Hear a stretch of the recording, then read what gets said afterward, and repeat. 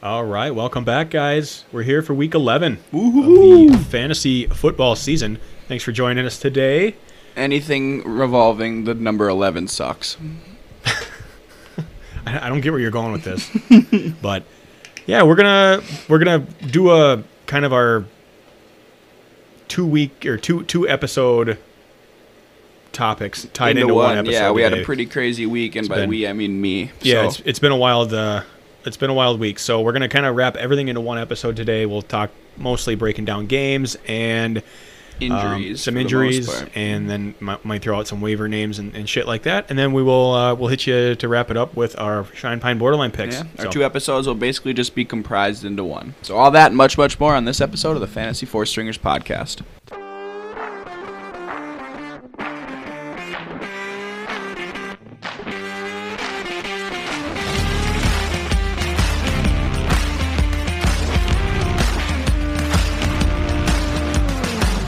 Josh Allen is not elite. Adam Gase deserves another chance. Trevor Lawrence was a reach. Yeah, he's never won a fantasy championship. The guy drafted a kicker in the 5th fucking round.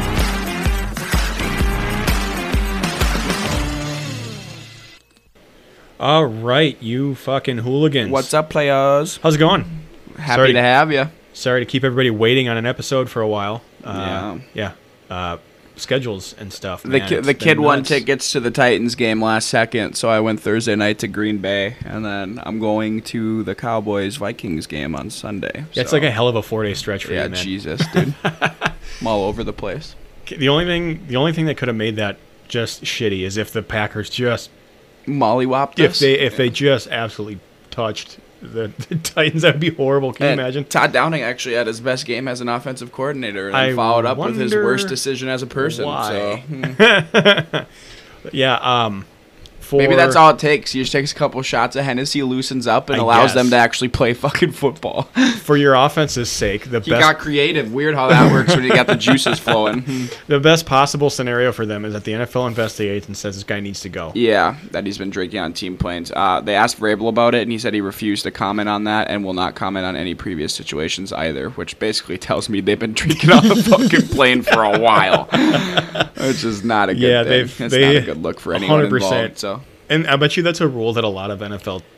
Well, there's been other players. Heineke was slamming Busch Lights, and then somebody else did it, and it wasn't a problem then. Obviously, they didn't get behind the wheel. But the league talked to those guys about it apparently, and they handled things behind closed doors. I also saw that Tennessee has a deal with Lyft, so that every single player on their team gets free Lyft rides for the entirety of their life that they're on the team.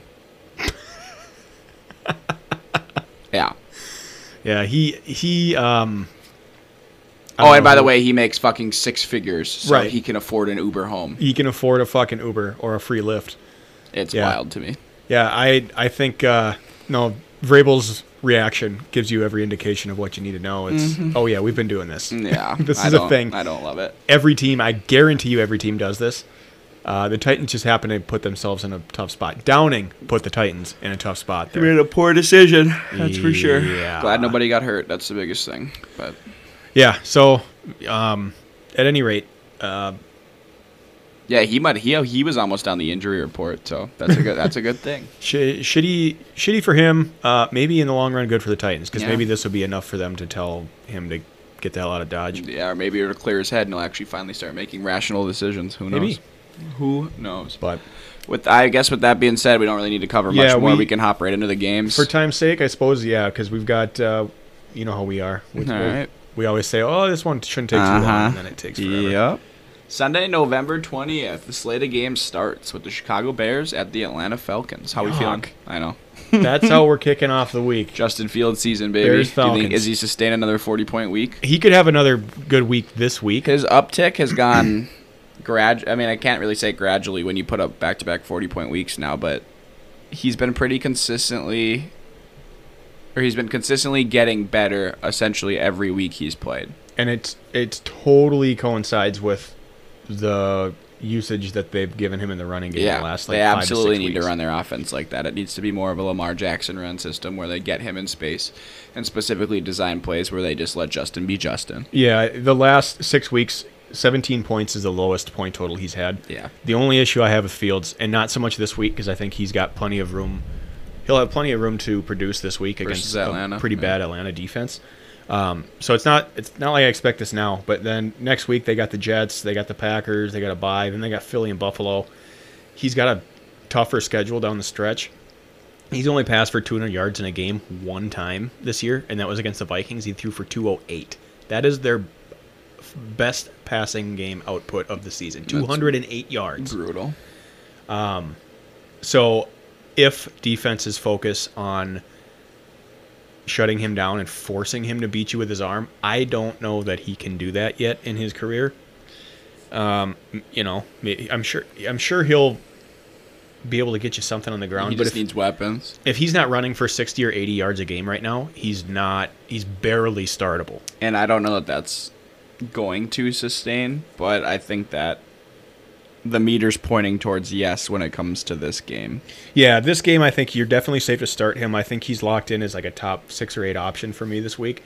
But the game plan for the Bears can never be to have him run for 178 and then 147 in back-to-back weeks. No. That'll never, ever, ever sustain itself. Not even Lamar does that. You know, if even the last couple weeks, if he drops down from 147 to 100 or 80, somewhere in there. you know, his average of 60 yards or 50 yards in that game, that's Middle of the road, yeah, quarterback that's most that's likely. a QB1 fringe Touchdown week. dependent. Very touchdown dependent. So, you know, yes, it's been an incredible stretch for him, but I'm not willing to say that I think he's going to be a top 5 guy going forward. Sure. He could be. I think defenses eventually are going to say, all right, well, we're going to load up the box and we're going to force you to beat us with your arm. And I just don't think he's ready for that. Yeah.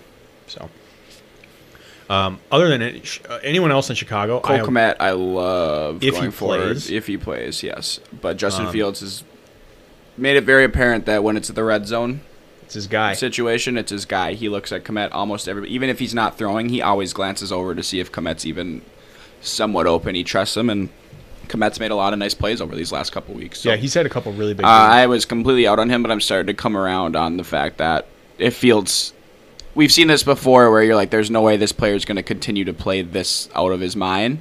But it is fantasy, and every once in a while you do catch lightning in a bottle where this shit sustains for no reason and no one saw it coming. Look at Devontae Freeman from a couple years ago. Yeah. Things like It's a good that where example. you just get clipped from nowhere and it continues to just go and go and go. So if that is what Justin Fields is this year, you're looking at a potential league winner. If he continues to run at that rate, it's really hard for me to bank on that with Right. how many question marks there are on the offense in general. And two, is he going to hold up if he continues to play like that? That's what worries me too. He's opening himself up to a lot more punishment than And he's not the biggest guy in the world. he's not a very big guy either. Like height wise, he's a pretty big dude, but it's not like he's a real put together. Sure. Kmet, this is kind of what I was hoping I would see from him right at the start of the year. Yeah. I was high on Kmet to start you the were. season. I was really, really high on him. I was ready to draft him and run with him as my starting tight end in most leagues. I do like David Montgomery in this game. Atlanta's got a pretty soft run defense. Their run defense isn't good. And Herbert's out on IR now, so That is a good point. So I said earlier that I wouldn't touch anyone else from Chicago. I would say Montgomery's a solid running back too this week. Yeah, I agree with that. I do think Montgomery's actually very much in the starting conversation because of the matchup, and Khalil Herbert's not there right now. And if they're So. accommodating for Justin with a spy, that takes away someone from the box. Most likely that is going to be focused solely on stopping the running back running the ball. So The Fields' success running the ball the last couple weeks is going to force defenses. if they get him into run pass option scenarios, I think Montgomery will have a pretty nice game. That's exactly what I expect them to do. I think that they'll use that to their advantage to try to get other guys out in space. Yeah, I'm out on all the wide receivers though. Yeah, I'm not touching. I mean, Mooney's come around the last couple Yeah. weeks. I'm okay with him, but I'm not. I'm not Certainly touching him. not. I'm certainly not comfortable saying like, oh yeah, he's my wide receiver too. I'm right out now. on Mooney for the entire year. I won't touch that with a 10-foot pole like you said. I would keep him on my bench. I'm not comfortable starting him right now. I'd rather have Allen Robinson on my bench, Yeah, I would too. I think the upside's higher there. You know. even without the injury to Cup. Yeah. I would still have Allen Robinson. Well, yeah, we've seen what a wide receiver can do in that offense, even as the number 2 guy. They just won't throw to him. They just don't throw to him. Yeah, right. On the Atlanta side, Cordero. Yeah. I love the matchup. The Bears' run defense has not been super good. Now losing Hicks hurts. Yep, losing Hicks and Roquan Smith in the middle also hurts as well. Like, I mean, that essentially waved the white flag for this defense. Yeah. You know. You can only do so much when you take away 2 of your most vital pieces, and you can't replace 18 sacks from one guy from a year before. Even if he had a slow start to this year, you're still getting that player, and that's not just replicable. Yeah, and, you know, like we mentioned, Chicago's run defense isn't great, and you know that Atlanta wants to run the ball. Yeah. Or in the words of Arthur Smith, run the piss out of that ball. Yeah, baby. So, Cordero... Run the damn ball. He's another week healthier. I think that last week's game script was kind of sort of a one-off. I don't think it's going to be a 3-headed sort of backfield. Tyler Algier was not super efficient last week. No. Caleb Huntley was the best looking running back of the 3. And there's no way that they would prefer him to be the guy that dominates the touches. No. I think Cordero will have a nice game this week. I think they're just trying to get him up to a game speed without having such a high workload that he's risking re-injury. That's what I think. He's 31. You know, he's not a young dude. There's no reason to rush him back. Right, and he doesn't have a ton of wear as far as, like, you know, running because he's played running back for a year and a half or 2 years now. Like, yeah. So it's not like he's taken a bunch of hits over the course of his career, but he's still 31 years old, coming off of a knee scope. So, and you're a team that's playing for nothing, essentially. 4-6, they got a shot. Technically, yes, I suppose. But again, then if you look at it, Carolina's 3-7. If they're of the mindset that they could make a run for a wild card spot, Saints are 3-7. What's Atlanta's best chance to get to the playoffs? Well, it's going to be around the ball. And the Bucks are on bye, right? Yeah, they are on bye. So who's the best playmaker in that offense in the running game? Probably Patterson. It has to be. So I think he'd be dumb to say otherwise. Yeah, he should be getting more touches going forward, and this is a great matchup. So I really do like him. Anybody else? Pitts. Drake London. Drake London, I would lead more towards than Pitts, I think. Pitts Drake is London, fucking to killing me, dude. Is droppable. I have dropped him because you got 3 weeks at the beginning of the season where he had, I think, double-digit points, and has, except for last week when he finally scored another touchdown, he has not hit double-digit points in PPR since week 3. You are correct. What are you hanging on to at this point? It's a low-volume passing offense. It's a guy who has proven now over the course of the last 10 weeks. It's just more of a streaky situation than it's production. Give me somebody that, if you're going to take a boom or bust player, I want their boom to be like 30. Yeah. Not 12. Yeah, right. You know what 15. I mean? Like, what are you hanging on to him for at this point? The offense has shown you enough to know that they're not going to throw it all that much. You might miss out on a 15-point game from him if he gets into the end zone. And it's the same with Pitts. It's the same exact scenario for Pitts as it is with London. So, I mean, they're both droppable. I guess if you got to play one, you play Pitts because the tight end landscape is just so barren. But completely unrelated, I just got a notification from Bleacher Report that Jacksonville Stadium was found to have 129 violations, cited for concession violations, including inspectors finding 2 dead rodents. Oh, my God. Shad Khan at his best. That's just him trying to get the team out of Jacksonville. He's like, fuck, let's pull up. That's fucking par for the course. Oh my God. So now what happens? For the course. I don't know. You'd probably lose your food license. Imagine how much money they'd lose. Can you even host games? Yeah, probably just without food. 129 violations? Is that strictly with but that could be something as little as your deep fryer not being to a certain percentage. So, I mean, there are probably a lot of things that aren't that big of a deal. Fixable. But, yeah, I mean, there's some bad sake, I'm sure there's some bad shit going on. Yeah, especially with the temperature down there. Right. Things could get dicey. If anything gets left out in an area it shouldn't be in. Yeah. It's warm down there all the time. Like, oh, man. I mean, are we really surprised? No. Jacksonville will move. At some point, I think they're going to move that team. Mexico City ain't that far. It's not that far. You know, the only thing that would create a Puerto problem. Rico, that'd be sick. That would be pretty sweet. No one's ever even mentioned a relocation team in Puerto Rico. Yeah, and it's a U.S. fucking territory. Yeah, it's in the U.S., so you won't even need you don't need passports or anything. Dude, hurricane, baby. Do you think they fucking make them give passports on team planes? I bet you they do. You probably have to, but I bet do you think they really do? I bet they have to go through customs and all that. I bet you they do. I bet you it's like a very expedited process. Yeah, I'm sure the NFL's like, dude, can we just pay you to not deal with that? Yeah. But we won't get grass fields. But logistically... That's out of the question. Right, yeah, we can't do that. But logistically, it makes a lot of sense, Puerto Rico, because it still feels international. It is international. You ever notice how quick NFL owners are to change their stadiums to real grass when they have soccer players come over and play a game in the U.S.?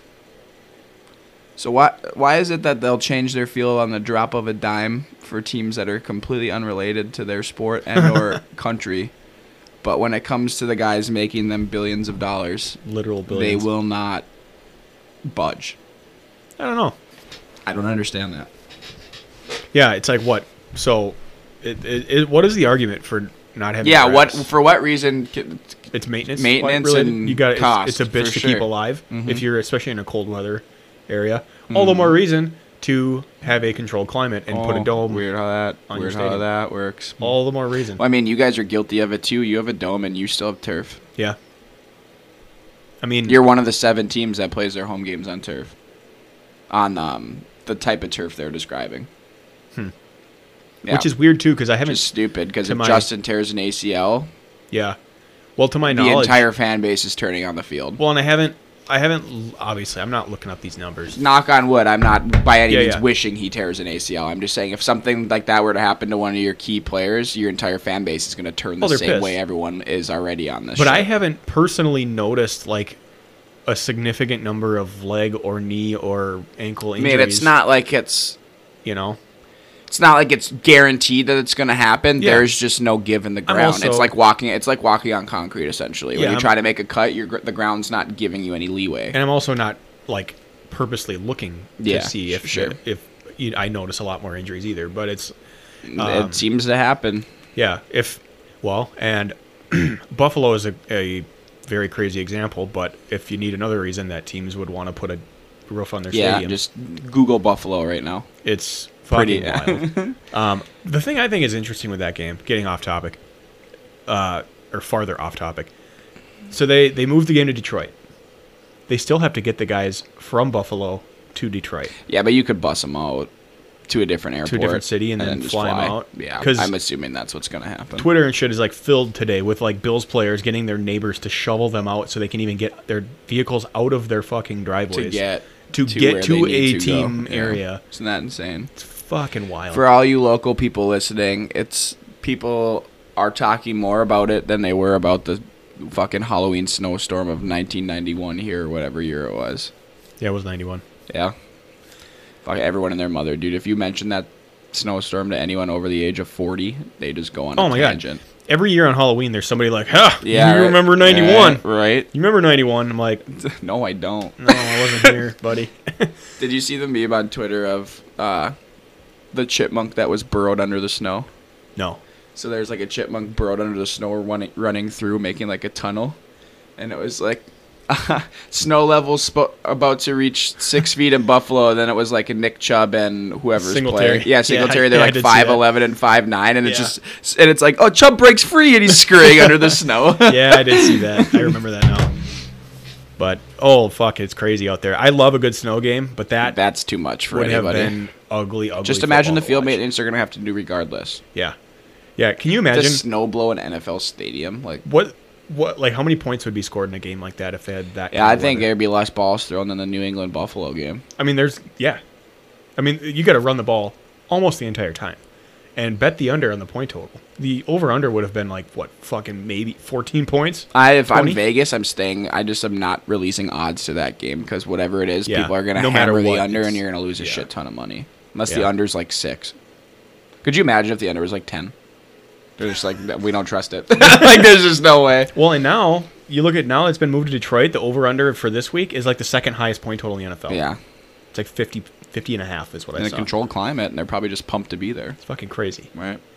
But anyway, we should probably move on. Yeah, I'm down. We can slide right into the next game. I'm not starting either of the defenses there. So no, I want no part of that. Sorry. Oh, we were talking about this game. Cleveland Buffalo is at least the next game that I see in the slate.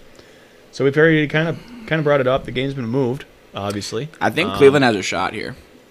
Yeah, I do. I do too. They're not playing at Buffalo anymore, which is huge. Yep. Buffalo struggles with teams that can move the ball running because it keeps Allen off the field. And if they can keep the offense off the field, it lets them sustain drives for one, they have to by running the ball. But if they do that, they keep time of possession, limits Buffalo's possessions. And if Cleveland can score a couple times here, get this dub and get Deshaun back at 4-6, I don't think they're dead yet. No, they're not.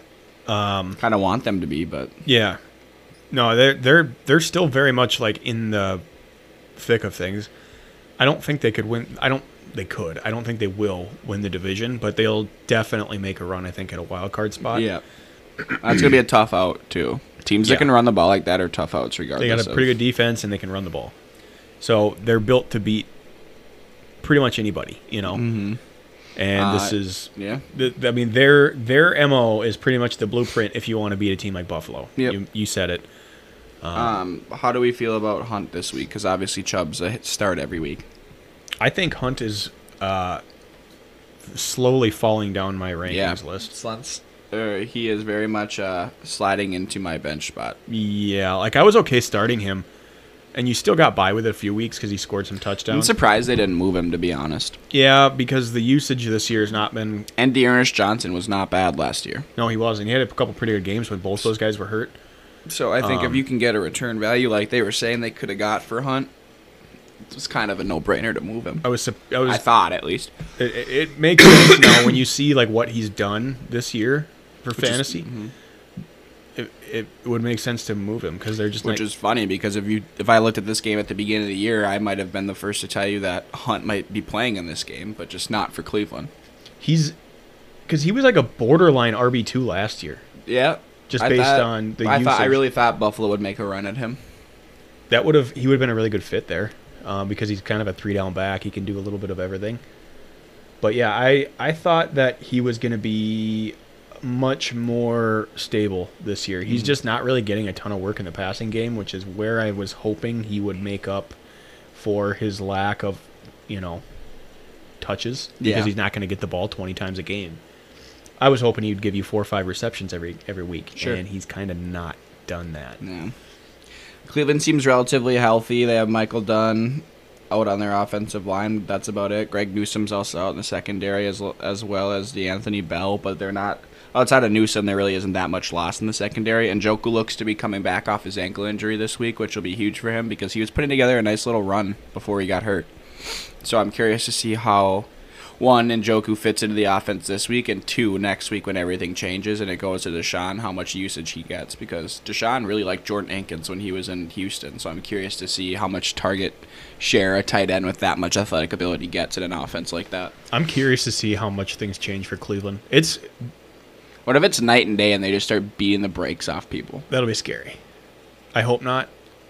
That would be scary. Because, I mean, they're going from Jacoby Brissett to Deshaun Watson. And if you get even 75% of what Deshaun Watson was, that's 50% better than Jacoby. Well, and that's just it. It's like, there is going to be a big shift in the way Deshaun operates as opposed to what I think Brissett does. I think it's going to be radio silence in Cleveland. They're going to try to take as much of the media scope off of them as they can. Yeah. I don't even know that I'd let Deshaun come out for interviews. They shouldn't. If they're fucking That's smart all that's going to be brought up at least this That's all season. people are going to ask about. And then he's going to end up, if you let him talk, he'll end up putting his foot in his mouth. Yeah, he'll say something stupid or phrase it the way he shouldn't phrase it. Because he still doesn't think he did anything wrong. Yeah. I mean, I still think he's under the assumption that he lied so much about it that he convinced himself he didn't actually do it. Or he thinks that because, you know what I mean? Because no criminal charges were brought, he's like, well, then I didn't do anything wrong. He's living the lie for so long that he essentially tricks himself into believing that that's actually what happened. Yeah, I think that... I mean, I don't know. Innocent until proven guilty. I'm all about that shit, but I think he's a fucking liar. So. Well, and I think that there's and there's a lot of people that you see on Twitter too that are, Well, they never brought charges against him. It's like, innocent till proven guilty. Never It's like, brought charges against OJ either. like, Does anyone think he's well, innocent? They brought charges. His was a little bit you know what different, I mean. but it's like, dude, you get 30 plus people coming out of the woodwork saying this happened. At what point are we gonna just stop saying that the masses are? It's just. I'm like, come on, man. Well, I get people do a charged. bunch of crazy shit for money, but at that point when that many people are coming out, I don't think anyone's trying to do this to get a settlement. I think that they finally felt safe enough to say something, and that's the repercussions of his actions. Yeah, it's an unfortunate fucking side effect of a situation like this coming up is just the back and forth between. And everyone, like we said, everyone's got a checkered past, but that is one checkered past I cannot get behind. So, yeah, I want no part of that. I'm amazed that somebody would do what the Browns did to not only sign him, but give him a fully guaranteed $230 million contract. And then to structure the salary this year so that when he was suspended, he only lost he's losing like $86,000 a game or something like versus that. Versus the which is, I know, seems like a shit ton of money, but that's pennies on the dollar comparatively to his starting quarterback salary of his caliber. Yeah, pre this situation. And this situation should tell you exactly how NFL teams think about PR. Mm-hmm. As long as he didn't get charged with rape, they know it'll eventually blow over. And the saddest part is the fastest way for it to blow over is for him to play well. Yeah, that's the shittiest part. Yeah, and so they know that all they got to do is weather the storm, let people be mad for as long as they're going to be mad for, and then we'll move on to the next thing. Even with people such as Roethlisberger, people stopped. Yeah. I mean, people would still make a joke here and there, but it was never the sustained conversation every single time about what he did off the field. Right. And so it's like, this conversation was had behind closed doors in Cleveland.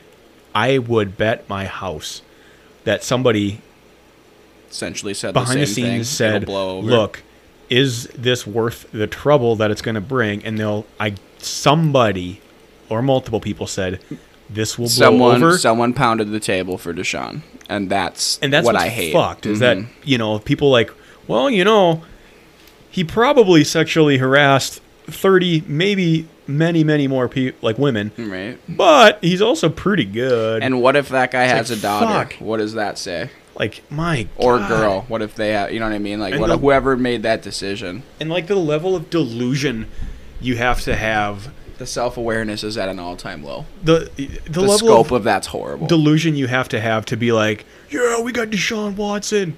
Yeah, for the people visibly celebrated, that people dressed up as Deshaun as Halloween, that kind of shit is disgusting. There's people out there with like 4-year-old daughters who are making jokes about Deshaun Watson, all strictly because he didn't get charged criminally and found guilty. What kind of example are you setting? People need to be much more mindful of that. It's like... Man, I can't wrap my head around it.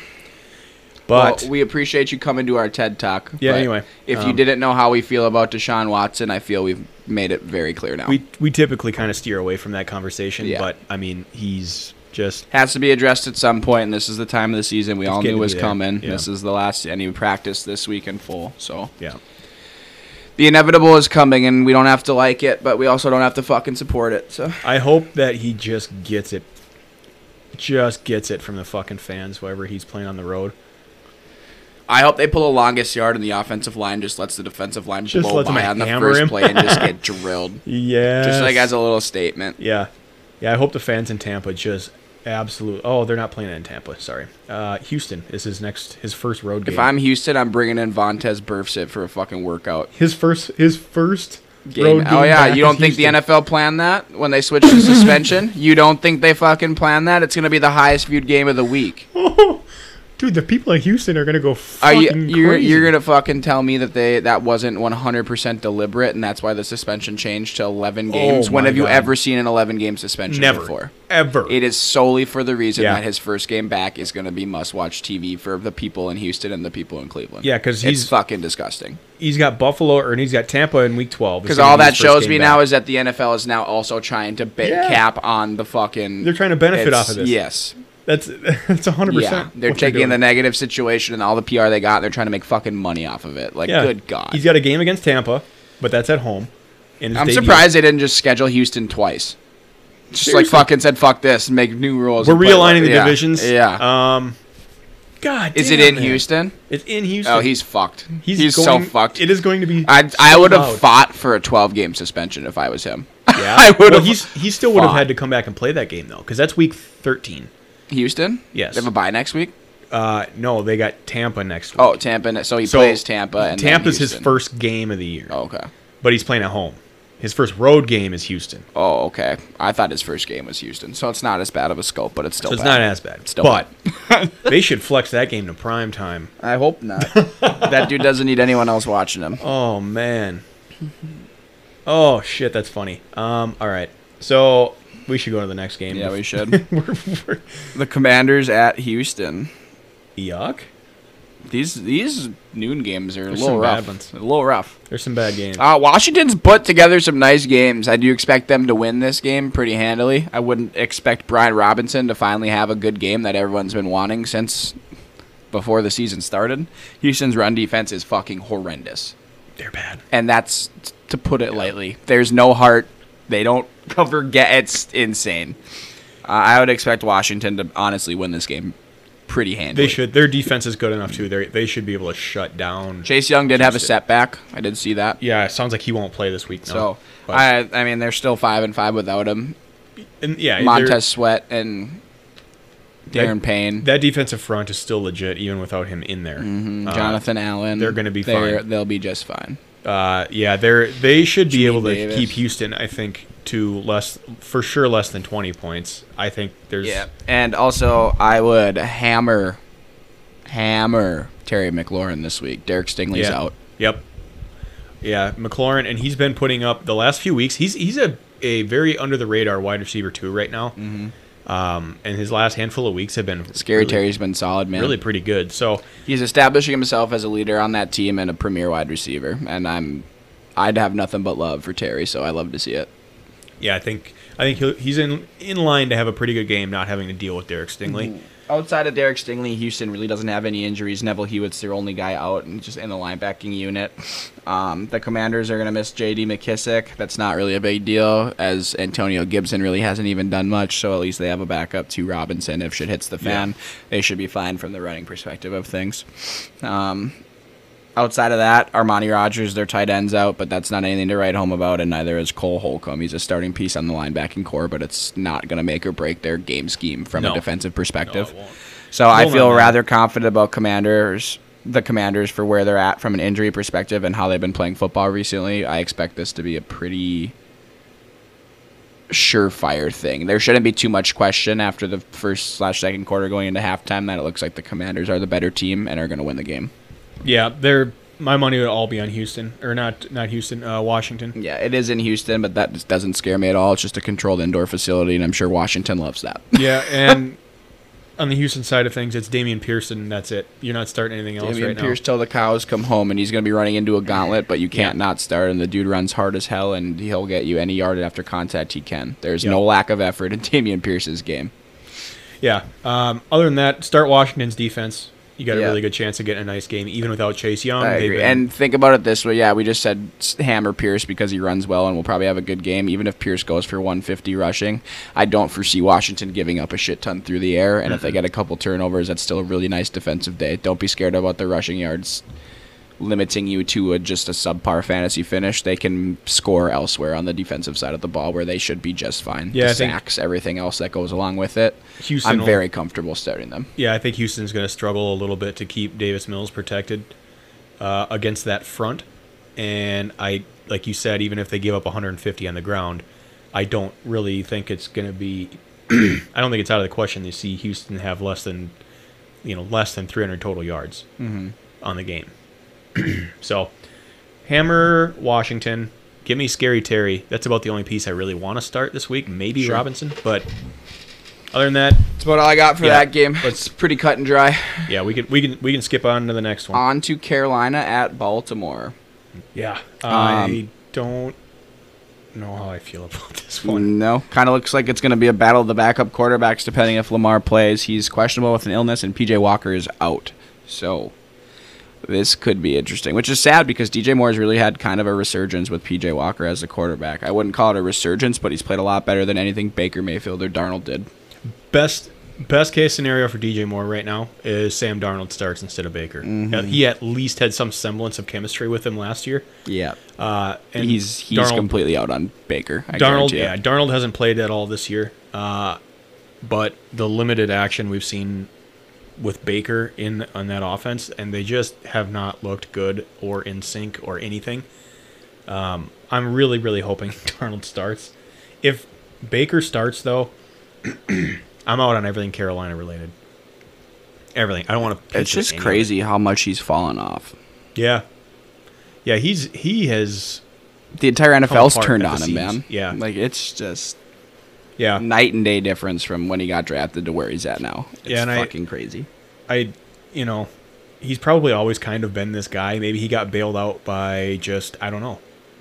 I don't know how he could have, because his rookie season was pretty good. So was his second year. Wasn't bad. And then he's just, what happened? Like, he just never took the step, and then instead of taking a step forward, he took one back. Yeah. It's like he plateaued. And then the whole thing with OBJ happened, and I think that was the beginning of the end because people started to see his character when shit hit the fan. Now he turns into not a guy you want in the locker room. Now I think people just don't trust him. Which is crazy, man. But crazy, man. I want to say Baltimore should really handle them in this game, but the lack of a passing game in Baltimore kind of worries me too. Yeah, and their secondary had been horrible, but outside of the anomaly that was the Miami game, they have been better. Yeah, Lamar being potentially out or being not 100%.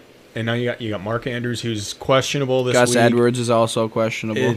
There's a lot to be concerned about for Baltimore this week specifically. I don't think necessarily in the long term, but this has the makings of a really ugly game, dude. I would hammer the under on this if I was going to bet. Yeah. The over-under is 41.5, but if Lamar doesn't play,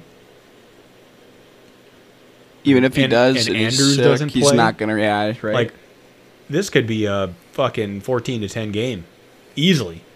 Because both teams want to run the ball. It's in Baltimore. It's going to be cold. Yeah, both teams want to run the ball anyway. But if you take Lamar out of the equation and no Mark Andrews, Bateman's gone for the season.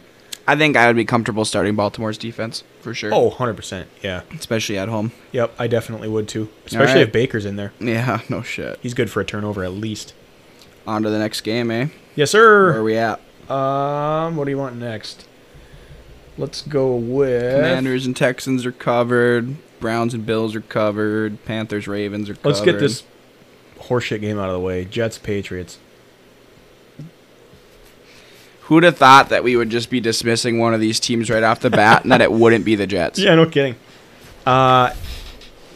Is there a... There's one player in this game I would start. Ramondre Stevenson. You mean for New England or for everyone? Total. Really? I think so. I'm not starting Garrett Wilson because the Patriots' pass defense against wide receivers have been pretty good. Giselle's going to be there. Will she? No. All of a sudden, Giselle's a Patriots fan? Yeah, right. Back. No, I don't trust the Jets to be able to move the ball through the air. New England's pass defense for fantasy has been really good. They're one of the better teams against wide receivers. Corey Davis is out as well. Garrett Wilson, it'd be really hard for me to trust that he's going to have a decent game. And the Jets running game I have no faith in right now with Michael Carter / James Robinson. I don't know who's the back to own at this point. I think it's going to be a dual-headed monster. I don't think we'll ever really get the answer to that, at least this season. It should be James Robinson, but... And it's like, I still don't know how much neither one of them are anywhere near the talent level of Breece Hall. So, I don't want anything Jets related right now. The over-under in this game is 38, so it's not like there's a high expected point total. Maybe I could get behind Jacoby Myers because he's been a target hog for New England. He has been a target hog. I don't think he scored under 10 points in the last month either. It's been, something ridiculous like that. So maybe I could be talked into Jacoby Myers. But Ramondre Stevenson is the only piece of this game that I really would want in my lineup. Both defenses I'd be okay starting. Yeah, I agree, especially 100%. The Jets. Yep. Yeah, I'd be good with either one of those. I'd hammer the Jets defense. This is another game I'd probably hammer the under on. Yeah, this 38's already, it's a low over-under, but I don't foresee there being like a blow-up potential for either side. Sheldon Rankins is the only other notable injury besides Corey Davis for the Jets. Patriots are missing Christian Barmore on the defensive line, and their punter is doubtful. So look for them in short yardage situations on fourth down to probably go for it in Just New hand England. it to Ramondre. And not bad field position, obviously. Yeah. But I'd expect the game plan to change a little bit for New England with that information. Yeah, we can move along. Let's save ourselves We do a not few need minutes. to continue to talk about that. Philly at Indy. This is another one that seems pretty lopsided. It does, but you know what? I think this is going to be close. I think Indy's going to be able to move the ball on the ground, or they're going to try to anyway, and they're going to try to keep Philly off the field. Well, Philly just got Ndamukong Suh and somebody else, too, Oh, that's right. on the defensive line. Yeah, they just signed somebody else too, didn't they? I wouldn't expect them to make a huge impact in this game, but No, going forward, I don't think you're going to be able to run on Philly. it's going to be tough. Not very well. Oh, Linval Joseph. Yep. They just signed Linval, who's So, I mean, it's a pretty good depth piece. yeah, I'll he's a take block that. eater for sure. He's a big guy. Especially because Fletcher Cox was banged up a couple weeks ago. I don't know that he's hurt, but it is nice to have rotational depth pieces that are veterans like that, especially at this point in the season when you know you're poised to make a playoff run. So Yep. I like the moves by Philly here. I think they should be okay. I don't know that the two pieces that they just brought in are going to make much of an impact this week, but going forward, this might be one of the better running performances you see against Philly for the rest of the year. Yeah, I think Indy's going to have to just And Gilmore's going to have to Commit. play lights out. yeah, they're going to have to commit to running the ball a lot. I don't think they'll be able to really move the ball through the air much. I don't love Michael Pittman in this game because most likely he's going to be matched up And Goddard's with Slay. out, correct? Goddard is out. He's on IR, so minimum 4 weeks for Goddard. Outside of that, Philly is missing one person, and that's Josh Jobe, a corner with a hamstring. So Philly's relatively healthy everywhere else, which is pretty good. A.J. Brown has had his injury designation removed, so he is not listed as questionable. He will be playing, Which is with the shocking. ankle. I didn't see the replay of it, but I told you, dude, he'll play through any injury. Yeah, He'll re-aggravate it. He'll go down for probably a possession, and then he'll come back out. I guarantee it. He does it every time when he plays banged up. Yeah, and He'll hit the ground hard on an elevated play, and he'll land weird. He'll stay down and lay on the ground. He'll stay on the sideline. He'll be out for one possession, and he'll come back in. And honestly, I'm okay with that because Dude's I got think a high-ass pain tolerance. I'll give him that. having Dallas Goedert be out, I think, because Goddard was getting like 7-8 targets a game. They don't really have a ton of really reliable options. Those are outside going of somewhere, man. Those three, it's Goddard, Smith, Brown, and and Brown. Devonta Smith, and I think Smith and Brown are going to see the bulk of those targets moved in their direction. I agree. So I think You won't see another game like AJ had last week. Promise you that. I really don't think so. I think that was his absolute low point. He usually had one or two in Tennessee where it was like a 2 for 27 or like a 3 for 43, And that I do kind of game. But very, very rarely. You don't get those Yeah. games, and you definitely don't get those games twice in a row with AJ. And I don't think that the coaching staff would even allow that type of a performance again. They wouldn't put him out there if they thought that that's what they were probably going to get from him based on the injury, because I think that was more so injury related than anything else. I think they said, all right, let's just get out of here. You know, use him as a decoy, let him rest up a little bit. But I don't think the Philly coaching staff would allow them going forward to have a 4-target game where he's got 1 reception for 4 yards. I mean, and look what happens when you only throw at him 4 times. You Yeah. lose the ball game. Yep. So I wouldn't be scared off by what you saw last week from him. I wouldn't be scared off by the injury. It's a tough-ish matchup this week, so you might not see a blow-up game. But I think he's got long-term in the next 4 or 5 weeks with Goddard out, you're going to see I think you're going to see an extra uptick in target volume for him for sure. Streamable options this week. I love me some Mo Alley Cox. Jelani Woods is out, and the new quarterback system there really favors the tight ends and Paris Campbell right now. So Yeah, Paris Campbell is coming alive. I would say that those two going forward are going to be valuable in the Colts offense. Obviously, Michael Pittman's going to retain his value no matter what, but I do really like Mo Alley Cox this week. Best thing that could have happened to Pittman is that Matt Ryan came back into the lineup. 100%. Ellinger just wasn't Matt really Ryan's done. being really good about the whole bench situation, though. Oh, he gets He it. spent 3 hours the other day in the meeting room with Ellinger. Oh, He yeah? was talking to him, and I forgot who it was, went by and went to his workout, saw them talking, came back from his workout, they're still talking. He went and got treatment, came back, they were still talking, and then he did something else and came back, and they were still talking. Damn. So Matt Ryan's very all in on at least trying to help, which is a good thing for Right. Ellinger's space, but I'm sure Pittman wishes that he was just playing. Right. Yeah. Paris Campbell, I think, is absolutely yeah. working his way into I would start Paris Campbell this startable week. every week. Pittman is, I think, startable because you feel like you have to. And Jonathan Taylor is Jonathan Taylor. What are you going to get? Can't tell you. I Tough have to no say. fucking clue. Yeah. But you have to bank on the upside there, and the upside is one of the best running backs in the NFL. Correct. So, I think we can move on after that, though. Yeah. Yep. What do you got next? Looks like the Los Angeles Rams at the New Orleans Saints. God, these are some rough games. Another this week. game that just sounds horrible. Oh, yeah, these are some atrocious. brutal games. And there's more that are coming that are still not good. What do you even say about this game, man? Start. Is Stafford playing? I don't know. Let me look. Start Allen Robinson. It says Wolford's questionable with a neck injury, so if Stafford's also not playing, Stafford's gotta play. yeah, right? I'm assuming he's healthy. Yeah, he's gonna play. He's not.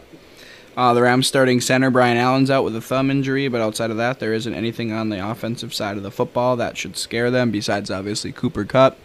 I would start Allen Robinson this week. I think they're going to have to throw at him to get any type of sustained offense. Obviously, you lose so much in Cooper Kupp that they really don't know how to move the ball consistently without that option there.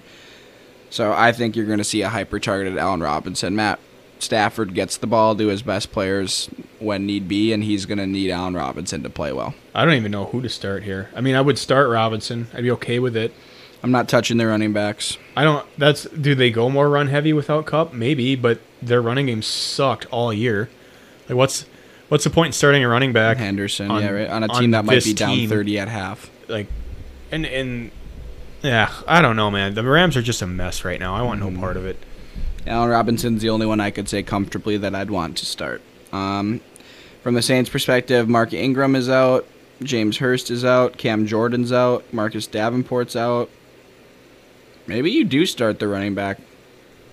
With Marcus Davenport and Cam Jordan out on the defensive line, there's going to be a lot of holes. Marshawn Lattimore is also out. Oh wow, Saints So, are beat the fuck up yeah, too. so then. I do like Allen Robinson even more so now, knowing the Marshawn Lattimore? Lattimore is out. Yeah. And the pass rush won't be able to get to Stafford as fast because the Rams' offensive line is severely banged up. Yep. So I'm comfortable, actually. Probably I'm okay with Allen Robinson completely in this situation. Knowing that Lattimore's out, yes, that's actually big. It's at New Orleans, so they're still going to be inside, which is a good thing as well. It'll be a controlled environment. I have no problem with that.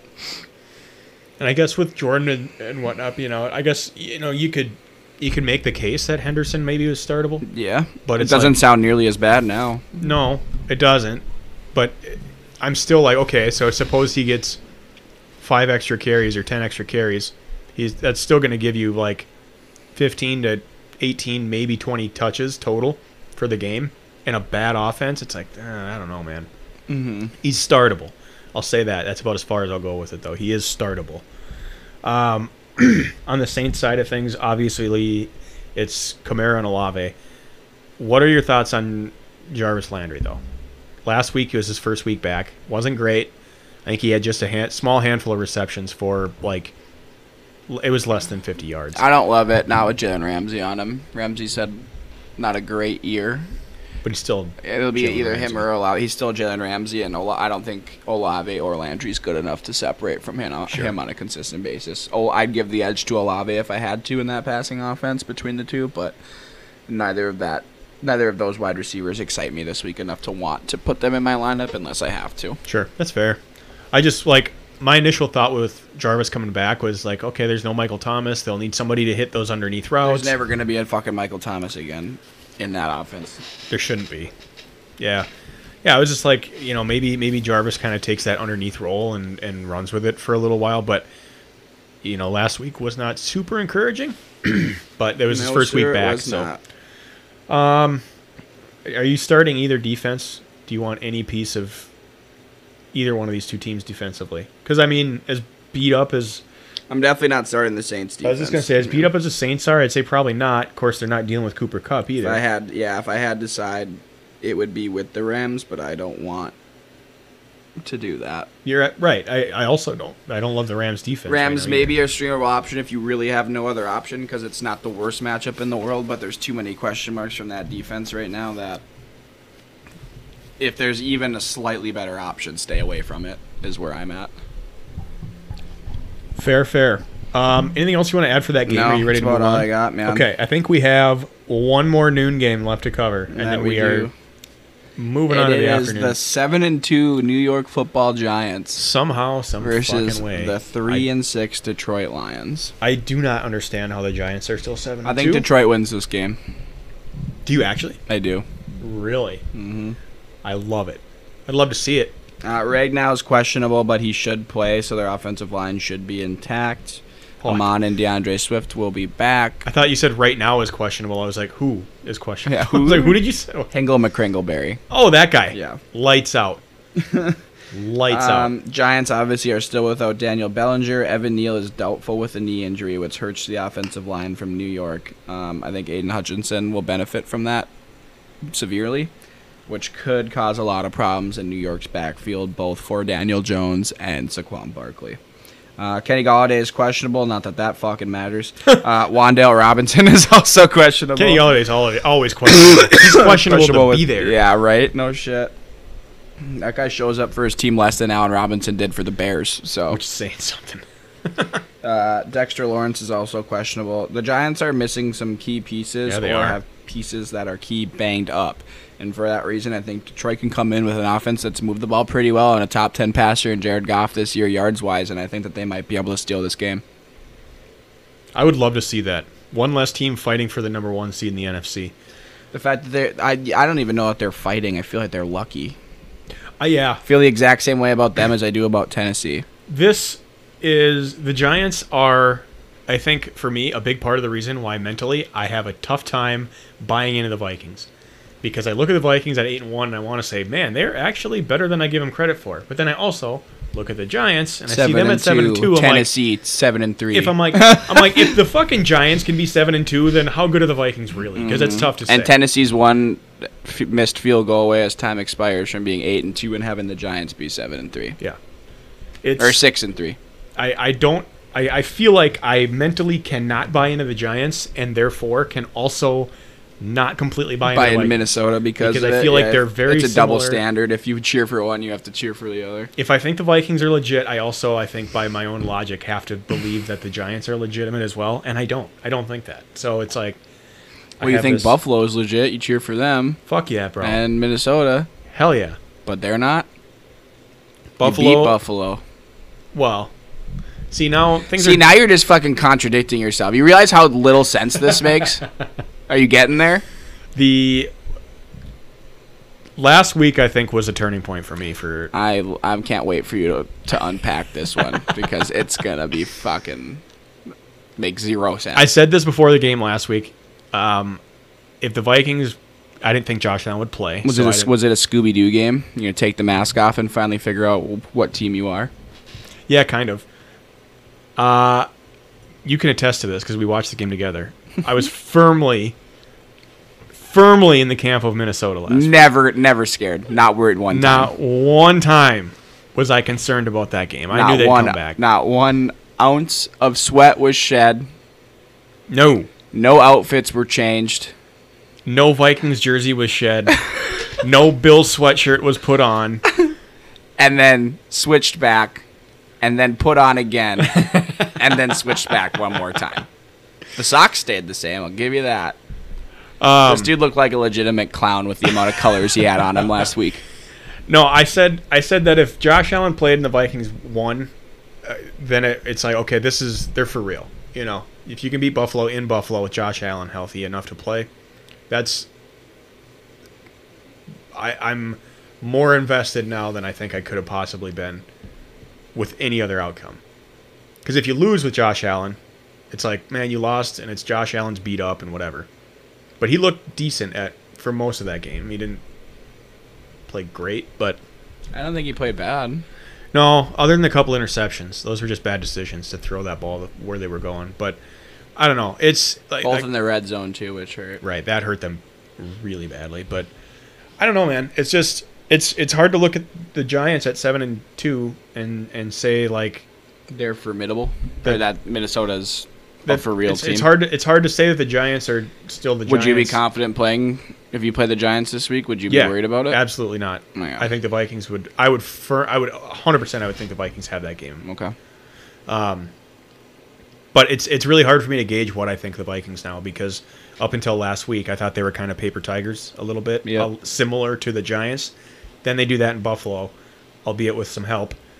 But they won that game just as much as a paper football team.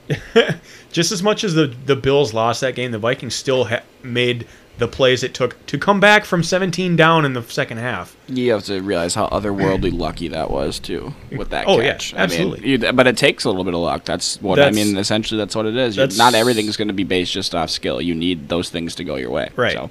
So it's like now after that game, it's really hard to say the Vikings at 8-1 are paper tigers because it's like they just beat the Bills in Buffalo. Mm-hmm. So I'm still waiting for the other shoe to drop with the Vikings. Are they going to beat the Packers in Green Bay? Because I don't think so. We'll see how the Packers season is going up to that point. Might be playing Jordan Love. That would be phenomenal. I would love to see that. I mean, I was in Lambeau on Thursday, and the fans turned on him. Did they? He got booed. I heard Bad. I heard they were booing him. Bad. And did you see his reaction to it? They asked him about it after the game. He just said, well, that was... And then he paused for like a long time and said, interesting. I'll leave it at that. I think he's turning on the fan base now, too. I think he is, too, because he goes, after everything I fucking did for you. Exactly. He's like, I was your god for 15 years, and now you're going to fucking boo me? I've been Aaron Rodgers in this community for over a decade. The moment I don't play football well, everybody turns. And all of a sudden now the team's not playing well and everybody's got a problem with him. I'd have some resentment too. That's fucking stupid. And he's a petty guy. He'll remember this shit. Mm-hmm. You know what I mean? I think at some point... I would remember that shit. Yeah, he's turning on the fan base just as much as the fan base is starting to sour on him. It's going to make for a fun few weeks in Green Bay. I think the wheels could absolutely come off at any point. Someone's going to say something they shouldn't. I hope so. I'm here for it. I got my popcorn ready. And I think LaFleur's sick of babysitting him and trying to micromanage him to not piss him off, where I think Aaron's at the point in his career where he's been told what to do his whole career and he's made enough money and he's done whatever else and he's had success where he's going to do what he wants now. Yeah. And I think LaFleur was caught between knowing that's not how you run a football team as a head coach. You can't allow players to be above you in that sense, but also at the same time knowing that if you don't, you lose the only thing that makes your team your team. Right. So I think that it was a huge balancing act for him for these last 2 years. And 1, everything came to light. 2, they're not playing well. And 3, they're visibly getting frustrated with each other where things are starting to unravel. I think that was always a fine line. Mm-hmm. But it was working. But they were winning. It was fine. They were 13-3 the last 2 years, each of those last 2 seasons. I'm not going to question you if it's going to pan out when I'm not babysitting you, but as soon as shit hits the fan and Devontae leaves. And winning cures that shit, but when you're 4 and fucking 7 or whatever they are. Just goes to show you how much winning really matters more than anything else in football. Yeah. So I think... this could be the last we see of Aaron Rodgers in Green Bay, which is weird because he just signed an extension. But I think at some point he's going to say, "Look, this relationship." Trade him to Baltimore for Lamar. Yeah. No chance. You just don't want it to happen. No chance that Baltimore would accept Aaron that. and a first for Lamar. Don't have to sign Lamar to an extension. You can draft a quarterback in this year's class. Well, trade deadline's already passed, so they would have to basically They could do it at the draft.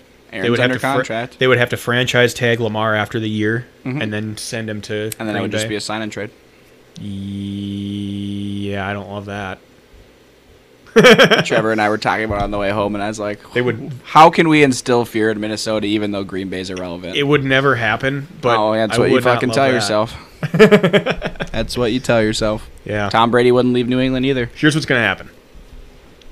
Kenny Pickett. For Aaron Rodgers, hear me out. Hear me out. So here's what's going to happen. Aaron Rodgers requests a trade. Yep. The Packers acquiesce. They trade him to the Jets for a second-round pick. He plays a season in New York. They start off like 8-0. They lose like 7 Why of the are you next 8 giving me games. Brett Favre's story right now?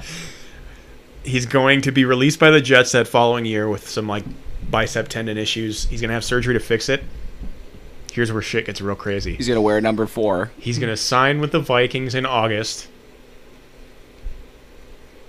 And play an NFC Championship game. And goes on a revenge tour in Minnesota. Book it right now. Can you imagine if the exact like mirror image of the Favre scenario played I out see here? why you like Minnesota, because they just steal players from other teams that you, After you they're- wanted to root for, but then they came to Minnesota. So After now they're you're- already like well past their Would prime. you root for Aaron? See, it was easy to hop on the Favre bandwagon when he was here because at that time he was still a beloved figure in the NFL. He might be hated more than Aaron Rodgers right now. Now, absolutely. But at the time, he was still Brett Favre. Aaron Rodgers is just really unlikable. Unless you go 12-4 or 13-5 or 13. You have to have either Aaron Rodgers or Russell Wilson on your roster next year. If I had to have one, absolutely. This is not even a question. It's Aaron Rodgers. No hesitation. You get Seattle Russell Wilson, though.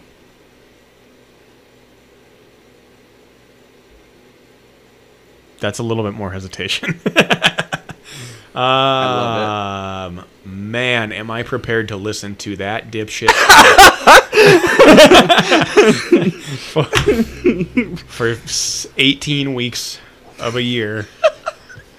Man, am I prepared to listen to that dipshit for 18 weeks. And then maybe playoffs.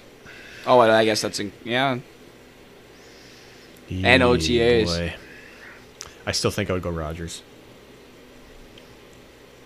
I think Rodgers, even right now, if he had more help, is still on the same level of Russ in Seattle. I think Russ in Seattle was helped out by other pieces of that team. Derek Carr or Russ. You're really reaching here. I'm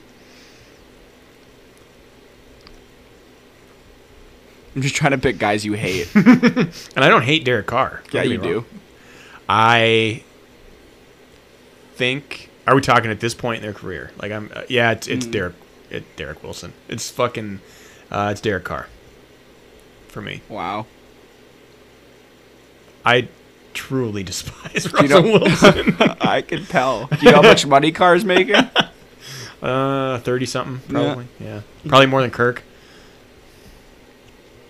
Yeah, Kirk Thanks, doesn't John deserve Gruden. to be making money. Thanks, Mike Mayock. Yeah, dude. Fucking draft guru. Finally gets a shot to actually draft, and what does he do? Drafts a bunch of shit. Alex Leatherwood, Colton Miller, fucking Henry Ruggs. Clelin Farrell. Yeah, that was their first pick too. Yeah, he was like 4 overall. You know it's bad when you make your very first pick as a GM and everybody that you used to work with on the draft networks was Said, like, who? ooh, Shit was as bad as Darius Hayward Bay. yikes. Yeah, the Davis family needs to sell. Oh my god, dude. They never would, but I honestly they're bad at running a they franchise. caught lightning in a bottle for a few years with, Al Davis running Rich the team. Gannon, all those And fuckers. and they were good, and then all of a sudden they decide like, oh, this is our blueprint now. We're just gonna have Al fucking Davis run the show, even though he just doesn't know anything about football. Well, he kind of did, but he had an obsession. He's with like, wow, speed. there's a lot of good free agents available, and they're like, no, Al, that's the jail roster. And Yeah. he's like, oh, my bad. Well, we'll bring him in anyways. So what I see when I watch the game is Yeah. a lot of guys run. So if you find guys that are fast, Dude's excited You should about be pretty Dude's good. favorite movie's The Longest Yard. yeah. So we're just gonna draft everybody that's really fast, Yeah. and then nobody will touch them. They're hold up. Yeah. That's just the thought process behind that, Matt. I'm surprised Actually- they didn't go after fucking John Ross. I'm surprised he's not on their roster right now, honestly. Speaking of Russ and Derek Carr, because they're on the topic, that is actually a matchup this week. And it's one of the afternoon games that we got coming up. Devontae Adams is questionable with an abdomen injury. Oh, the pride that we just talked about, Colton Miller, shoulder and abdomen as well. Oh, bummer. Denzel Perriman is questionable with ribs, as well as Luke Masterson, who are both in the linebacking core, but everyone in Vegas is questionable. Nobody's ruled out. The Broncos have Judy and KJ Hamler ruled out, as well as Andrew Beck. The passing options are much more limited, but I'll get into that at the end of the episode as to why I feel the way I do about who they have left. Yeah. My God. Other questionable players are another wide receiver, Kendall Hinton. If you guys remember him, he was the quarterback that took over when they had no quarterbacks, where he was a wide receiver and ended up playing and played fucking horrendous. But that is him. He is still on the roster somehow. He is questionable as well. Tom Compton, Cameron Fleming, and Graham Glasgow, who are all on the offensive line, are also questionable, as well as Baron Browning, the only good linebacker they have left after the Bradley Chubb trade. Broncos are hurt. I will say that. Yeah. They're not giving Russell everything he needs to succeed, but even when he did have it, he wasn't playing well. They've got some unlimited injuries right now. Oh, fuck. Have you seen a Subway commercial? Oh, I've seen it. Yeah. That's all. We'll just leave it at that. Hey, Russell, how many weeks do you think Jerry Jeudy's going to miss with his ankle injury? Unlimited. Probably. I fucking hope not. Yeah. It didn't look good. No. When he just went down like that last week. I'd hammer Cortland Sutton this week. I think it's an absolute must start. I would very much temper expectations on Russ. We were actually probably streaming him this week because of our quarterback injury or quarterback situation right now. We just moved Fields and Tua is on bye.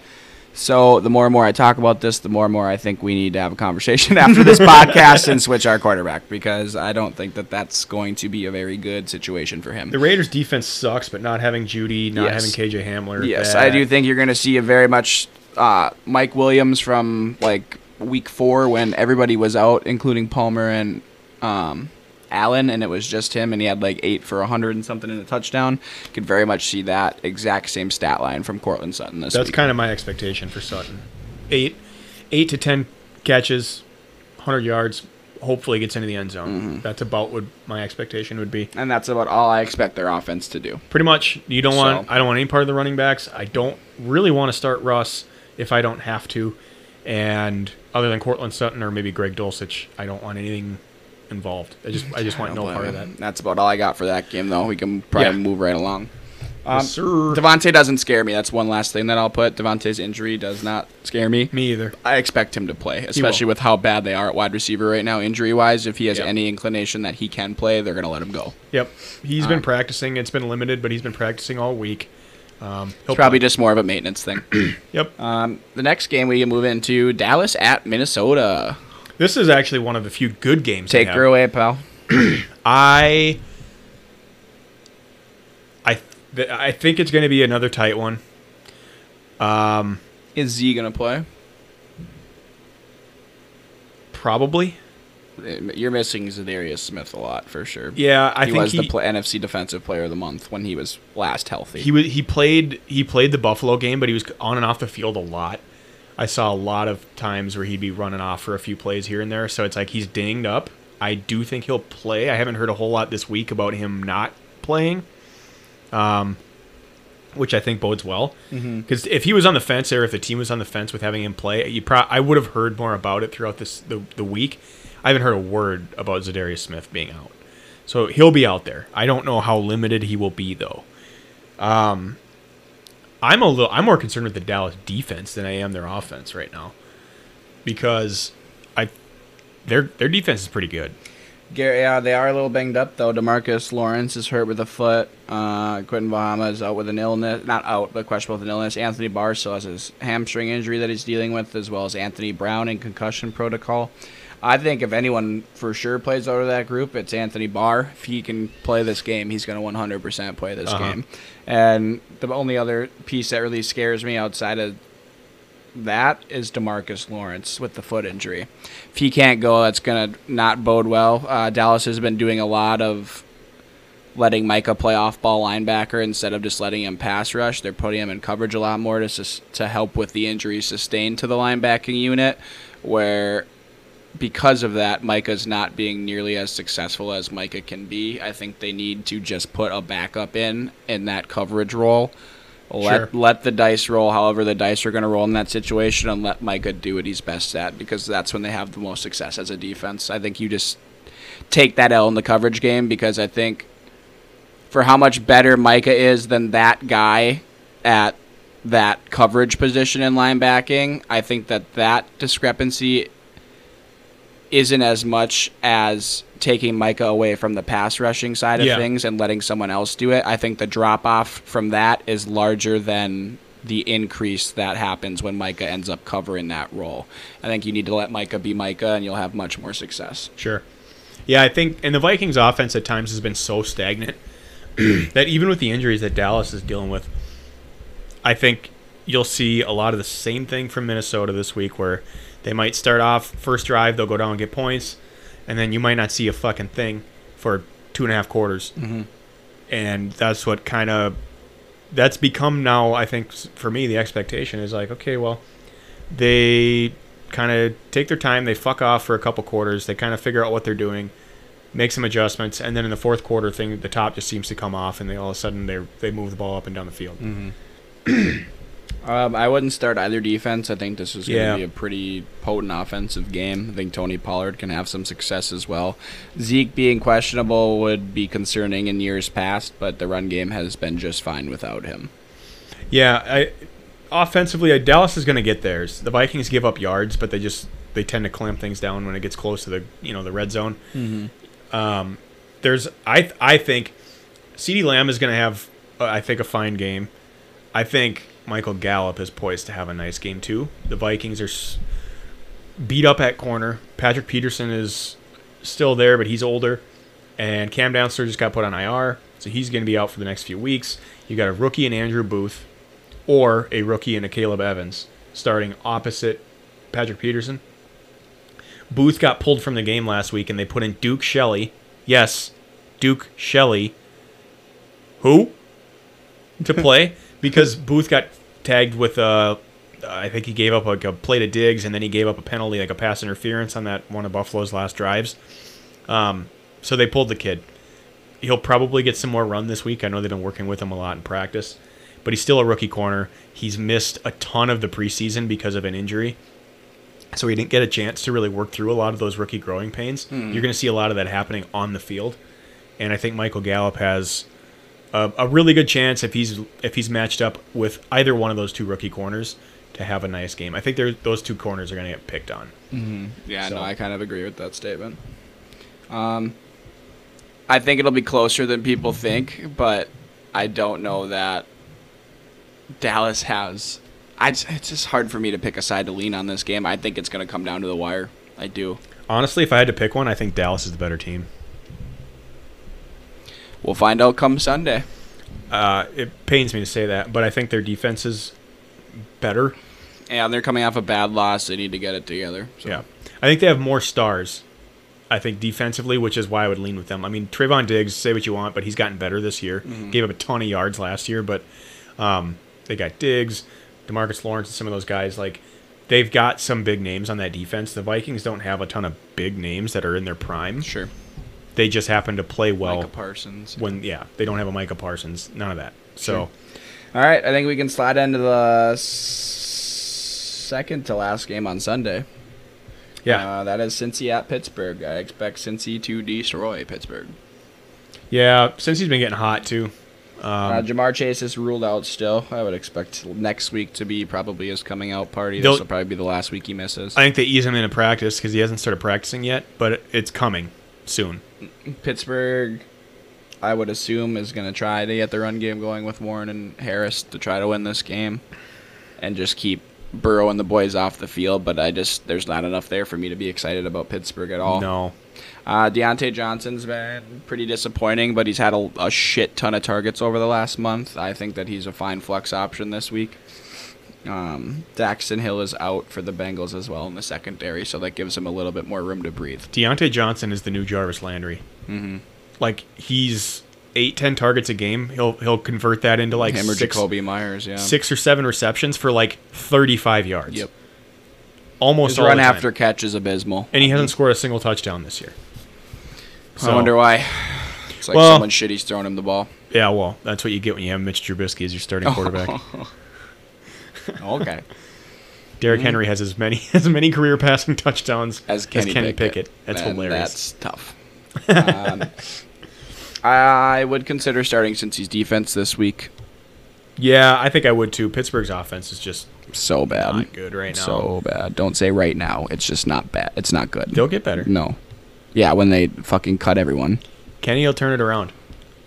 Yeah, hopefully the car and go back home. I hate Kenny Pickett. I don't hate him. I just don't think he's good. I am A-okay with T. Higgins, Tyler Boyd this week. I think Higgins, if anything, will be the one that has a worse game between the two because I think he's going to draw coverage over the top from Minka. But the Steelers cornerback Ahkello Witherspoon is out, so I like a Tyler Boyd game here. I do.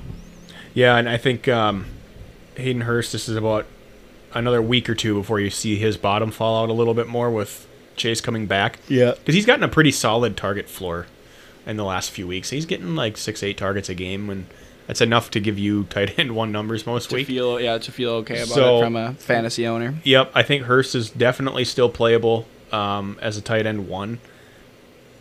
When Chase comes back, it's going to be a little bit more dicey. He's more of a streamer, I think, at that point. But if you have him, you feel all right starting him. I feel the same about him as I do Freiermuth. I think they're both similar to me. Yeah, they'll probably have identical stat lines. Pretty similar, I think. And Freiermuth, the only difference is, he's higher in the pecking order, I think, in that offense, but the offense is worse. Worse, yeah, right. So it evens out. So what's the trade-off? I want really not... Mixon I love, obviously. Yeah, I don't really want any part of the Pittsburgh running backs. I think... I haven't since week 1. No, I think at this point, Najee's, if he's not already on your bench, just pull the trigger on it and get it done. He played okay last week. They're just not good. They need to rebuild that entire offense. Yeah, if they fix the offensive line and get a rookie quarterback, they should be okay. Well, they got a rookie quarterback. They need another one.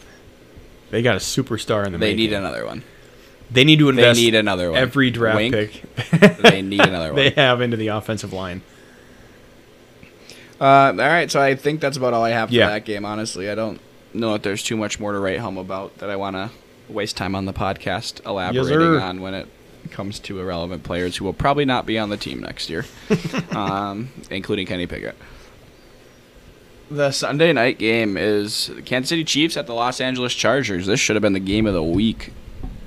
It still might be. Yeah, Mike Williams practiced in full this week. He's expected to play. Keenan doesn't look like he's going to be back this week, but any weapons back for Justin Herbert is huge. I don't think it's going to tamper with any of the touches that Austin Eckler is going to get. I think you're going to be just fine in that he should sustain running back 1 production going forward. Not having Williams and Keenan Allen, I think it's in some ways it's helped Eckler just with the target volume he's receiving, but he always gets a ton of targets. Yep. And I think also not having those guys has hurt in plenty of ways too, because now all of a sudden you have no one to take the focus off of Eckler. No one there. I expect a good game from Kadarius Toney as well. Yeah, I think so too. Juju's out with a concussion, which is huge. It'll either be him or MVS. I was just going to say, watch for an MVS sighting this week. And one of those two will have a good game. I'm leaning Toney. And Mecole Hardman, I think, is coming back to play this week. But outside of that, the Chiefs don't have any injuries. Chris Lamons is a corner who has a concussion, but the Chargers are pretty not banged up either. Keenan Allen's questionable. I'm leaning towards he's probably not going to play, but there's always a chance. Mike Williams practiced in full. I would expect him to play, as well as Gerald Everett. So the pass-catching options are the only 3 that are really banged up outside of Dustin Hopkins, the kicker, and he's not going to go. He hasn't been able to go for a while, so that's nothing new. And out of the questionable players on the Chargers list, I think 2 out of the 3 play. So hopefully Justin Herbert comes back to earth and plays to what we've expected him to play at with some weapons. Yeah, it's been weeks and weeks. That's one to monitor. Yeah. It's been a long time since we've seen a Justin Herbert game. I think you still got to start him, but yeah, you do. But it's hard to buy into. But I would say start Isaiah Pacheco. Oh, yeah? He had like I'll get into that. He had like 80 yards last week, and the Chargers' run defense is atrocious. We say it every single week. We pick a running back. Clyde to has target, lost that backfield. and Clyde is 100%. no longer the guy. He's done in Kansas City. And Jerick McKinnon's not a between the tackles runner. Pacheco's like 200. Can't even stay on the field. He's a pass catching back, and that's it. Pacheco's like 230 pounds, and he runs like a 4.4. He's a straight line runner, but that's what they'll need against the Chargers defense. So I think Pacheco's going to blow up this week. I think he's having a really, really big game. Sure. So, obviously, don't start any defense in this game. Just in the Hell no. Yeah. the over under total. That's a it's- death wish if you start for that's- defense in either of. Absolutely not. Yeah, I don't know if there's anything else I need to add in this game. Pretty It's concrete when it comes to that. It should be a shootout. Expect it to be. You hope it is. Yep. These offenses are both good and fantasy relevant. Let's hope for a game of the year, like 35-42 or something like that. 35-38. That's what I want. going to be hard to top last week's game of the year. Right. All right, last one. Mexico City. Last time they had a Mexico City game, it was a train wreck, was it not? Yep. Didn't they have like a bunch of injuries? Yeah, they did. That's what I thought. The field was Pretty horrible. sure it was the Giants and somebody. Yeah, something like that. I San forget. Francisco versus Arizona, who is now out Zach Ertz. Rip. Yeah. I think the Niners are going to roll Arizona I in this think game. McCaffrey's getting more comfortable as each week goes on, and that it's going to become more and more scary as they use him in gadget plays with Yeah. Debo. This team's going to be harder to defend going forward. Yep, and Arizona's beat up right now. And Brandon Ayuk's a physical freak as well. Like, they're just athletic everywhere on that offensive Yeah. at the skill position perspective. So I think it bodes well. Arizona's been horrible at closing out games lately. Kyler's still banged up. Yeah, he didn't play last week. Yeah. He's still questionable. Listed If as they questionable right get now. Colt McCoy especially, they're running into a gauntlet and I'd hammer San Fran. I think even if Kyler plays, I'm comfortable starting San Fran's defense this week. Yeah, they're so good against running backs, and if Kyler doesn't play and you got Colt McCoy, I don't have confidence that the Cardinals will be able to beat him through the air either, because they definitely aren't doing it with just James Conner. Yeah. And if Kyler's not out there able to make things happen the way he can, D-Hop's not getting opportunities. Rondale Moore's not getting opportunities. Yep. So I think the Niners are a pretty heavy favorite in my eyes for this game, even if Kyler plays. I think Arizona's kind of teetering on the edge of a train wreck right now. Yeah. With Cliff and Kyler and just that whole dynamic. And it feels like that thing's run its course at this point. And this feels like it could be the type of game that things just come apart, completely unglued. I think the Niners win it handily. Brandon Ayuk is going to be, I think, an every week starter going forward. Debo, I feel less confident in, which is weird to say. To me, they've almost flipped because McCaffrey's taken away some of the value that Debo had as a running back. And I don't think Debo is I don't think he's a great pure wide receiver either. He's not a pure running back. He's not a pure receiver. He's somewhere in the middle. And they're using Ayuk more as like that primary receiving target now. At least they have been when Debo's been hurt. I think he's a really good fit for what they do. I really like Ayuk going forward. I loved him before the season started. And he got off to a little bit of a slow start. But I do like him going forward. I do quite a too. bit. Well, I mean, I just think they're too talented at too many positions to be able to cover everyone at once. Yep, and Kittle's still there, and you mentioned you got Debo and Ayuk and McCaffrey. Right. When Kittle's an afterthought or an aforementioned where he's the fourth option right now, Yep. you're in a pretty good spot. Yep. I want Connor maybe because of the matchup. It's going to be a brutally tough matchup for James Conner this week, but I think you still got to start him. They cut Eno Benjamin, which was a surprise. Yeah. So I don't even know who the backup is at this point. Darrell Williams, if he's healthy. Yeah. I think Eno was cuttable though. Yeah, James Conner is the RB1 hands down now going forward because Eno performed somewhat well when Connor was hurt with the rib injuries. But the fact that they were able or willing to move on from Eno after Connor came back tells me that they're comfortable riding with Connor completely. Which is a good sign. Yep. D-Hop is a must start. Other than that, Rondale Moore, flex play right now. If Kyler plays. If Kyler plays. If he doesn't, I don't know. I'm out if he doesn't play. Yeah, it's just really hard to buy into Colt McCoy. Mm-hmm. But Yeah, man. I think we can roll right into our Shine Pines and Borderlines, baby. yeah. I've got 2 shines to start this week. I've got only one. Okay. My first is Dak Prescott. I think, the Vegas over-under on this game is one of the higher point totals of the week. It's 48.5. The Vikings, against quarterbacks this year, have not been spectacular. They are, in fact, they're 8th worst in the NFL for giving up fantasy points per game to quarterbacks. Just a shade under 19.5 points per game. Yep. I think there's room for Dak to have a pretty nice day. I mentioned earlier the cornerback situation for Minnesota is not great. Zadarius Smith is beat up, so if he can't add into that pass rush, you've got a sub or a not a healthy pass rush if they can't get to the quarterback, and you're also dealing with rookie corners and things like that on the back end. That's just a recipe for success in the passing game for Dallas. So I think Dak is in line to have a really nice game just with the circumstances that he's going to be facing this week. Mm-hmm. Okay. I like it. I wouldn't have expected it, but I like it. I didn't expect it either when I was looking for names. My shine is Cortland Sutton versus Las Vegas. Like we covered while we were talking about this, the Las Vegas pass defense is fucking atrocious. He's the only option right now with Judy, Hamler, Hinton, and one of the tight ends out. Outside of fucking Dulcich, there really isn't much to throw at, and Dulcich isn't getting a healthy dose of 10-plus targets a game, where I think Cortland Sutton will. I'd expect to see somewhere between 6 and 8 catches for 100 and a touchdown from him this week. I think it just makes too much sense with him being the only option against a really bad pass D that Russ will just hyper-target him. I totally agree with that. I think Sutton's a borderline wide receiver 1 now as long as Judy's out. Yes. Yeah. Who's your other shine? Patterson, Cordero, against the Bears. I like it. Yeah, we talked about this as well earlier, but they're a run-heavy offense. The Bears' defense is not very good against running backs right now. And it also happens to be Cordero's a former team of his too, so revenge game, baby. Little bit of a revenge factor. I don't think he's wants to go out there and just stick it to not him. Like but it's Minnesota. Yeah, the team that drafted him. But I do think he's in line for a healthy dose of carries. Sure. And we know that he can produce. We've seen him do it.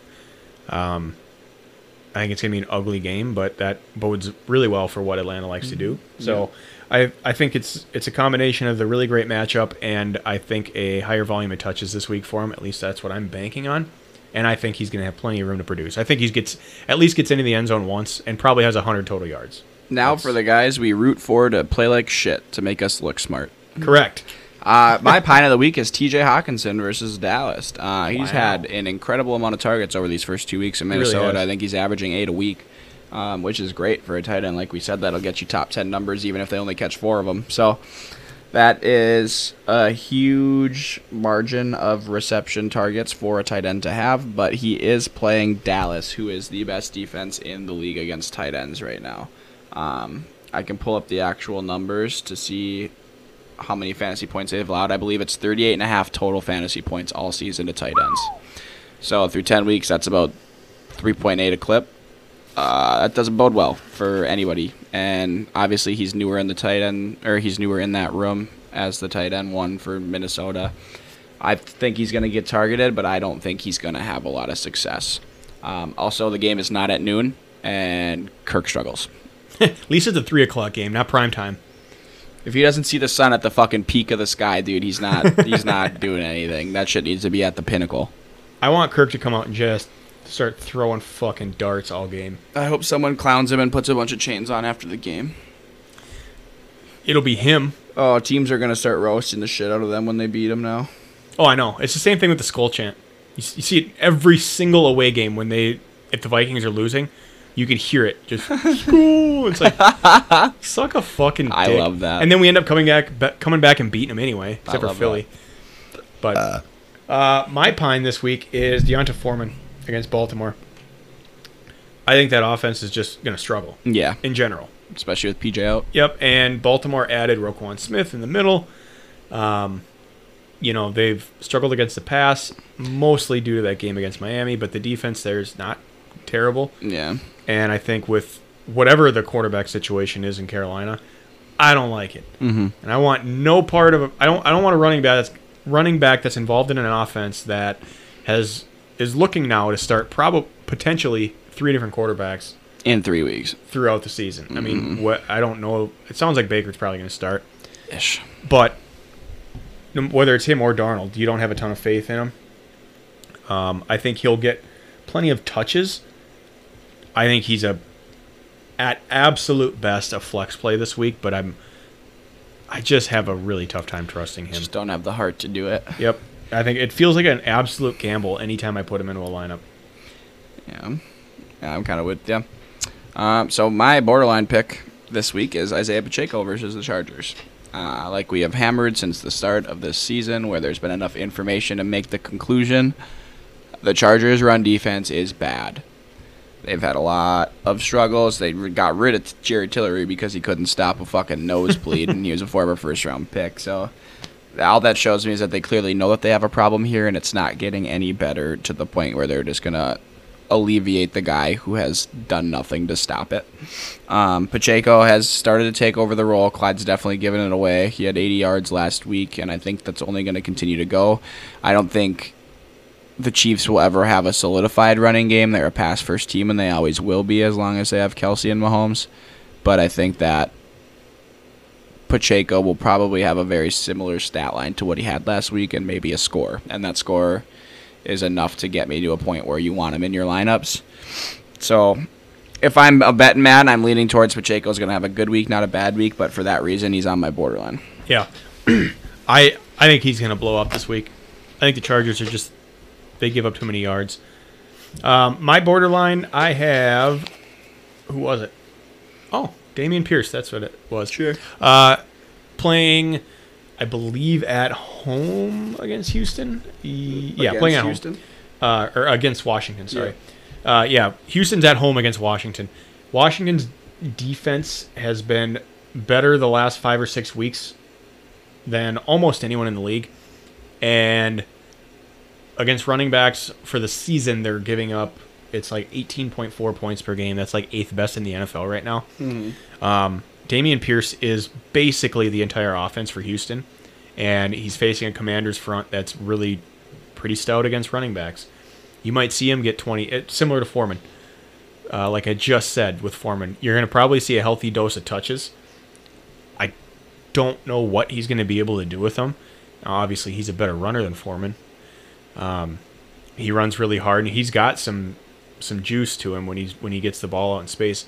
So I do think you could see him break a couple nice runs, but I do think that if teams know, look, if you can stop Dameon Pierce from hurting you on the ground, they can't. Houston's not going to beat you. No, they're just not. So he's going to be the focal point of the offense, but he's also going to be the focal point of the defense. And so it's like, what good are 20 carries, 25 carries in a game if you get 60 yards and 2 or 3 receptions out of the backfield? Yeah, Derrick Henry. So that's why he's my borderline. It's like, yeah, I do think he's got room to have a decent game, but I also think he's probably on some level he's going to be shut down. Carolina Panthers are seriously considering interim head coach Steve Wilkes for full-time coaching gig. Come on. And the rich get richer. Come on. I mean, if you continue to shoot yourself in the foot, you can't be upset when your team doesn't ever take a step forward. I know there's lots of really good coaching candidates out there, but you know what? We're Jeff good with Saturday. this guy. We're good with Jeff Wilkes. He's been a head coach before. Steve Wilkes? Yeah, in Arizona, right? Yeah, it was in Arizona. And he was fired for Cliff Kingsbury, I think. No. Where's Adam Gase at? That guy, he deserves a chance. He's probably pumped no one's fucking talking about him anymore. He probably... Him and Ben McAdoo. Those could have been the 2 worst coaches I've ever seen. They love being out of the limelight right now, I bet. Yeah. I would never risk going back in. No. I'll just cut ties and be done. You know what the fucking Panthers should have done? and they didn't, and they really screwed the pooch on this.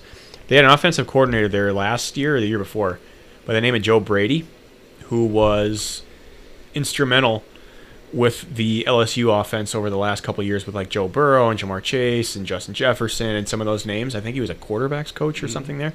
Yeah. And then moved to offensive coordinator. Then they brought him in. He would have been he would have been a hot name for a head coaching I believe spot. he was the OC. I think he was, yeah. He would have been a hot name for an offensive or for a head coaching spot at some point. But they fucking fired him. And then I don't even know where he ended up. He's not there now. But they could have had that guy just waiting in the wings for whenever Matt Rule fell apart. Of course, they didn't. Which was David Tepper's an idiot. Yeah. Yeah, he's going to be the next. How are so many people with $1 billion so stupid? Well, they're probably arrogant enough to They think need to that stay can in their run this. own lane. Yeah. Yeah, they think they can run this like they do any other business, but it's like You don't have this Not. many people that care about if your business does well or yeah, not. this is not the same type of talent evaluation and things like You get critiqued every goddamn day by HR, and HR is your fan base. yeah. Well, that sounds like we're pretty much done with this episode. Yes, That's sir. essentially week 11 for you all. In a nutshell, yes. We will be back Monday after the games to break down everything, hopefully no injuries, and talk about Tennessee most likely getting the 1 seed when Buffalo loses. So I will see you later. Bye.